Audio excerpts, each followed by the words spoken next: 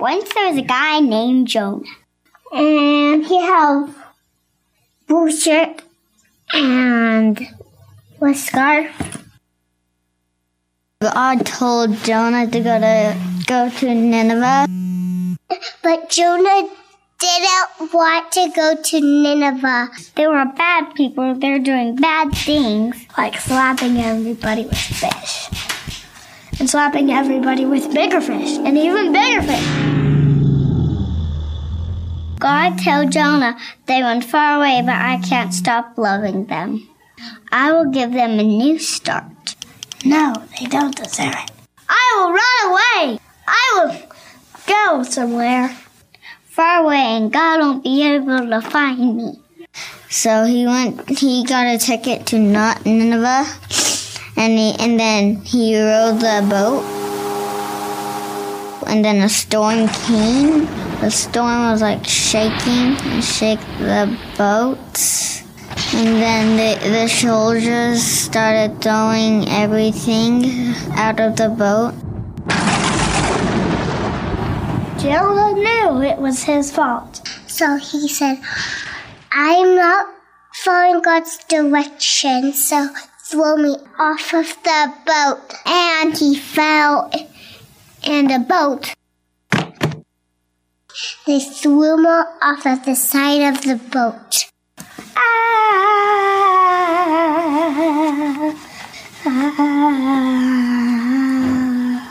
Splash. So God sent a big fish. Whale shark, because I know it's a whale shark scientifically.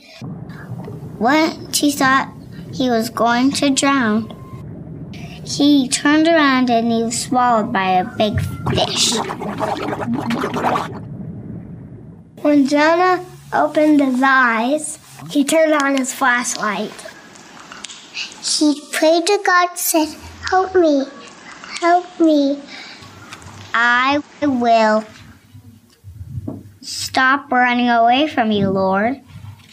After 3 days, the big whale shark threw up Jonah on the sandy beach. And God told him the second time to go to Nineveh, and this time Jonah did, and then he told the people to stop being bad and do what God says. The people listened to Jonah and they started loving God. The people were so happy that they played laser tag a lot. The end. Good morning. It's good to see you all this morning. Glad you're here. I love the story of Jonah. Now, I love it best when told by kids, right? But I love the story. And for this week and the next 3 weeks, we're going to focus on Jonah's story. And it's really brief. It's only 4 chapters. But it is an honest story about a prophet who struggles to obey God. Now, his struggle isn't because God's unclear in what he wants him to do. His struggle is that he flat out disagrees with what God has said he needs to do. Here's how the story begins. The Lord gave this message to Jonah, son of Amittai, get up and go to the great city of Nineveh. Announce my judgment against it, because I have seen how wicked these people are. God's command is crystal clear. It's the kind of clarity that we often really hunger for when we're praying about a serious issue in our life. God, help me find the right next step. Show me your will. Who should I marry? Where should I move? How should I act? In our prayers, we're often hungry for the kind of clarity that Jonah got. We're searching for that dot that's in the center of God's will for us. And it can be really hard. As we dig into the story of Jonah this morning, we're going to discover that sometimes the harder struggle is not knowing what he wants us to do. It's what do we do when God's command is clear, and it just seems clearly wrong for us. When God says, do this, not that, or that job, that person, that step, it's just not what you're looking for. How do we respond when God's answers are clear, but they're not what we want to hear? Now, that's where Jonah was. Going to Nineveh was going to be incredibly intimidating for him. It was going to be scary. Going to Nineveh was not on his bucket list of things to do in life. Nineveh was the capital of the nation of Assyria. And the Assyrian Empire, Nineveh was this massive city as the capital. Some translations of the Bible say that there were roughly 120,000 infants and young children in the town. Now, if we do the math, that means that the city itself had about 500,000 people living inside the city walls. It would be like God saying to you today, I want you to go to Milwaukee and convert everyone who lives in the city itself and in all the suburbs to Christianity. That's a big task, right? Nineveh was so big that inside its walls, there were lush gardens. There was enough grazing land that they raised their cattle inside the city walls. In fact, it would take you 3 days to walk from one side of the city to the other inside the walls. The walls were so big, they were 100 feet high, but on top, they were wide enough that 3 chariots could ride side by side all the way around the perimeter of Nineveh. From this impressive fortress, Assyrian kings had carried out a 250-year reign of terror over the region. They were Israel's worst enemy, and they were the bane of that time in the world, every country. They were known for their brutality, for their grisly treatment of enemies. Think Game of Thrones brutality. That's what it was like. Here's how the prophet Nahum described Nineveh. Nahum was a prophet who was a contemporary of Jonah, and here's what he said. Woe to the city of blood. I'm just going to stop right there, right? I mean, you've driven into cities like I have, and you see that a lot of cities have a slogan or a name that they've given to themselves. Like if you drive into Philadelphia, you get to the city limits, and it says, welcome to Philadelphia, the city of?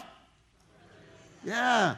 How would you like it to be pulling into Nineveh, and it says, welcome to Nineveh, the city of blood, right? That wasn't the end of it. Nahum goes on to say it was full of lies, full of plunder, never without victims, many casualties, piles of dead, bodies without number, people stumbling over corpses. I'm going to guess that Nahum gave Nineveh a really low rating in those early days of TripAdvisor, wouldn't you? Not a great place to go. Nobody wanted to go there.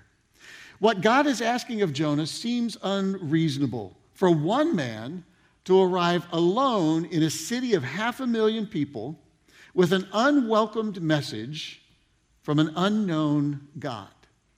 It just seems ludicrous. I mean, what could one man do? Would anybody listen to him? God's command made 0 sense to Jonah. The command also seemed, if we're honest, it seems really unfair. Why would God want to give a warning to one of the cruelest and most violent empires of ancient times without punishing them? Why not just rain down fire from heaven? That surely is going to get a better response and quicker repentance from the people of Nineveh than just one guy walking in to start teaching. Beyond that, Jonah knew that God was asking him to risk his own life. There were no guarantees that he would have any success if he went to Nineveh. God just said, go. No guarantee that he would emerge alive. Why would the people not just simply kill him and throw his body on the heap of dead bodies throughout the city? For good comparison, I think it'd be like a Jewish rabbi standing on the main street of Berlin during World War II and talking about the evil of Hitler and the Third Reich and demanding that the nation turn to God. Jonah felt there was little hope of him successfully getting 500,000 people to turn to God, and it's hard to argue with his logic. And if by chance Jonah did succeed, if he did get the entire nation to repent, it's likely Jonah would never be welcomed home again in Israel. Because nobody'd be happy at God forgiving the Assyrians and extending their reign. His own people could likely kill him for what he had done. Now, at this point in the story, it's really easy to feel sympathy for Jonah. He's caught between a rock and a hard place. The mission makes no logical sense, no theological sense either. This feels like a lose-lose proposition, and given the same choice Jonah had, I'm not so sure we wouldn't run the other way just like he did, or at least strongly consider it. So Jonah got up. He went the opposite direction to get away from the Lord. Let's just stop there again. Does that describe you at any point in your life? Jonah got up, went in the opposite direction to run away from God. It's pretty understandable. There have been points in my life where I wanted to go the opposite way of where God wanted me to go. Given the circumstances, Jonah's decision was unwise, but understandable. He went down to the port of Joppa, where he found a ship leaving for Tarshish. He bought a ticket, and he got on board, hoping to escape the Lord by sailing to Tarshish. Jonah employs what we would call today a geographical cure. It's an attempt to solve his dilemma by simply going to a new place. It's a strategy people use today. My life's a mess. I've got struggles. I think if I just move to Houston or LA or New York, life is going to be better. I'll be able to start fresh. We do that. So for Jonah, rather than traveling 500 miles to the northeast to Nineveh, he hopped on a boat to go 2,000 miles to the west towards Tarshish, a city that was on the southern coast of Spain. It was the farthest away point in the Mediterranean. Jonah runs as far as he can in the hope that God will just simply not pursue him, that life will be better in Tarshish than it would be in Nineveh. Jonah's running was more than simple disobedience, though. Jonah ran because the Ninevites didn't believe in the God that he followed. He ran because of his fear. And while all of that is true, there's a deeper reason. Jonah's running was more than simple disobedience. He ran in protest to the very idea that God might extend mercy and grace to this violent, wicked people. Jonah knew that God was gracious. He would admit that later on as he talks with God in the book of Jonah. He'll admit it as we dig into the story. Here's one example from the last chapter. He's arguing with God at the outcome. He says, God, didn't I say before I left home that you'd do this, Lord? That's why I ran away to Tarshish. I knew that you were a merciful and compassionate God, slow to anger, filled with unfailing love. You're eager to turn back from destroying people, blah, blah, blah. You can almost hear Jonah's tone of voice, right? Being sarcastic with God. And he says, so just kill me now. I'd rather be dead than alive if what I predicted, this massive downfall of Nineveh, will not happen. Jonah loves God's grace for him, just not for his enemies. If we're honest, sometimes we crave justice, not grace, for people who've wronged us, people who've cheated us, who've maligned or defamed us. They've cost us dearly, and it can be really easy in those circumstances for us to want God's justice, not his mercy and not his grace for them. As Jonah sails across the Mediterranean, God begins to confront Jonah's disobedience.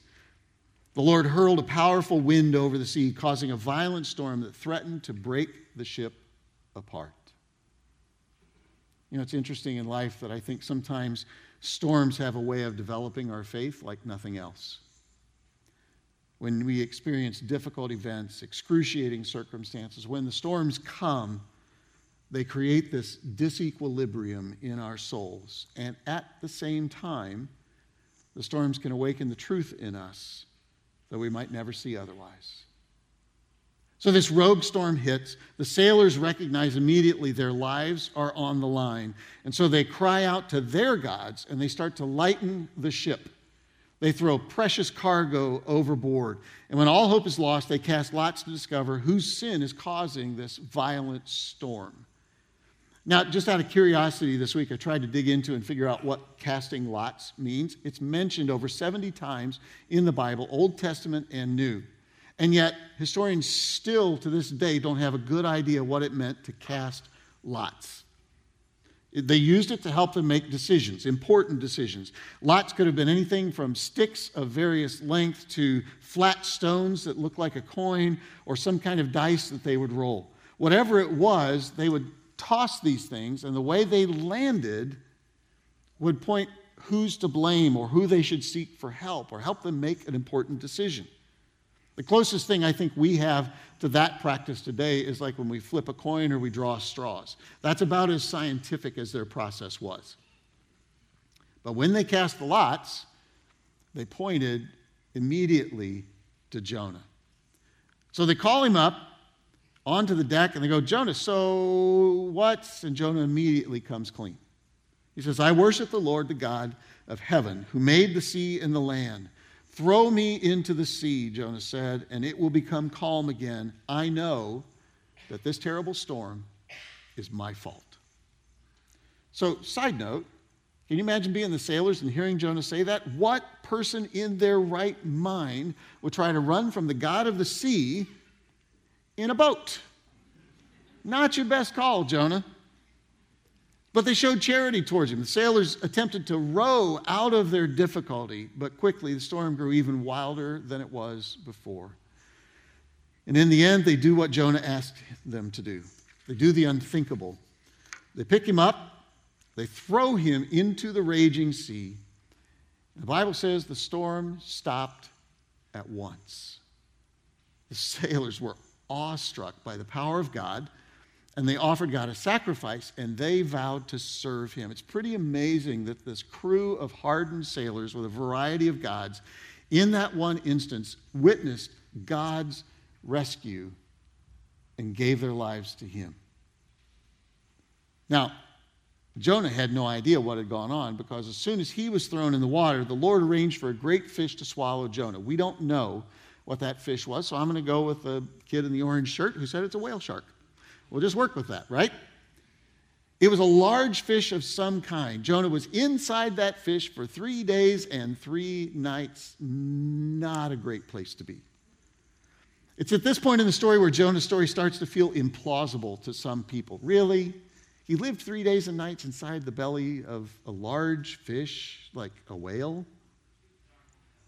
The reality is, it's at that point when they question that they start to think that maybe this is just like one of Jesus' parables in the New Testament, right? It's just a story that didn't really happen, but it's a story that could happen, and it's got a great moral teaching attached to it. But there are real-life stories of people being swallowed by a large fish. In this case, history records mostly the ones where they're swallowed by a whale whole, and they survive. It's possible to survive in the stomach of a whale because there's a gap in that stomach where there's air and you can breathe it, though you don't want to, right? Think about what whales eat. How it would have smelled inside the belly of a whale, right? You just love this. It's making you hungry for lunch, right? I suggest you go have sushi right after this. It was literally in a whale's stomach, the temperature is about 104 to 108 degrees. And all of this dead seafood is in there. You know, it kind of smells like when they've run out of ice and they're not able to cool the fish at the fish counter at Jewel, and you can smell it when you walk in the door. It was that on steroids inside that whale's belly. It reeked. And here's the worst part. History tells us from the handful of people who've survived inside the belly of a whale for any period of time that the gastric juices of the whale would bleach their skin as white as a sheet of paper. And their color, their pigmentation never returns for the rest of their life. Now, knowing all of that, it's easy to think that God is punishing Jonah, right? But thinking that way would miss the real point. God didn't send the fish because he's angry at Jonah. God's not getting even with Jonah. In fact, the fish represents God's grace, even in the middle of Jonah's rebellion. If Jonah had been left in the sea to fend for himself, he surely would have died. And through the fish, God is rescuing Jonah, not killing him. And Jonah stays inside the beast for 3 days while the fish swims east for Nineveh. I'd wager those 3 days seem more like 3 weeks to Jonah, wouldn't you? It's a long time to be in absolute darkness. It's a long time to be in the belly of a fish. A lot of time to think and pray. Kind of feels like God's version of time out for Jonah. Unless Jonah is able to grasp the magnitude of his own sin, unless Jonah is able to see himself getting out of this alive only by the mercy and grace of God, then he's never going to be able to understand what God's about to do in Nineveh. How he could show mercy to evil people, even those as evil as the Assyrians in Nineveh. Jonah's story shows us just how intimately God is involved in every one of our lives, right down to the smallest details. Like, did you ever wonder why God sent a fish to take care of Jonah? I don't think it was a coincidence. Because if you look at Assyrian history, their primary god was Dagon, who was a great fish.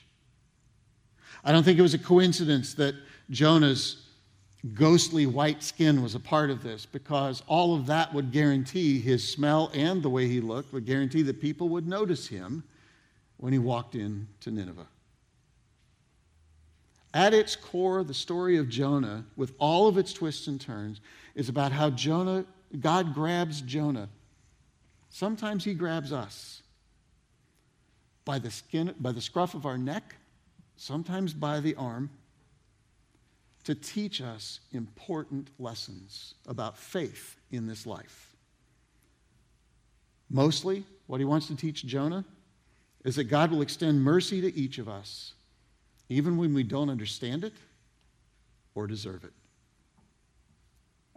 In the depths of his heart, Jonah was struggling to understand the goodness and the grace of God, and every one of us has been there. When what's happening around us makes us feel like God is indifferent, or at worst, he doesn't care.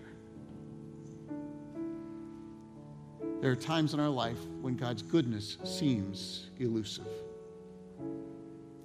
When you sit in the doctor's office as they read you the biopsy results. When you're wondering if you're ever going to find gainful employment again because your last lead has just dried up. There are times when we question why what seems like the perfect relationship, the one we had waited for and wanted our whole life, that relationship crashes and burns. And if there is a God in those moments, we're tempted to wonder if he really knows what he's doing in our life. So let me ask you, what's your typical response when whale-sized problems come in your life? Life's going to bring us a lot of those moments, big and small, where we have to decide, just like Jonah. We have to decide what we truly believe about the character and the nature of God. And in those moments, will we follow God, or will we be like Jonah and run from him? Will we follow God, even when it's hard? Even when we don't understand? Even when we don't agree and our hearts scream in protest? When the waves come crashing around us, when life creates a disequilibrium in our souls, will we trust God enough to follow him no matter where he leads us?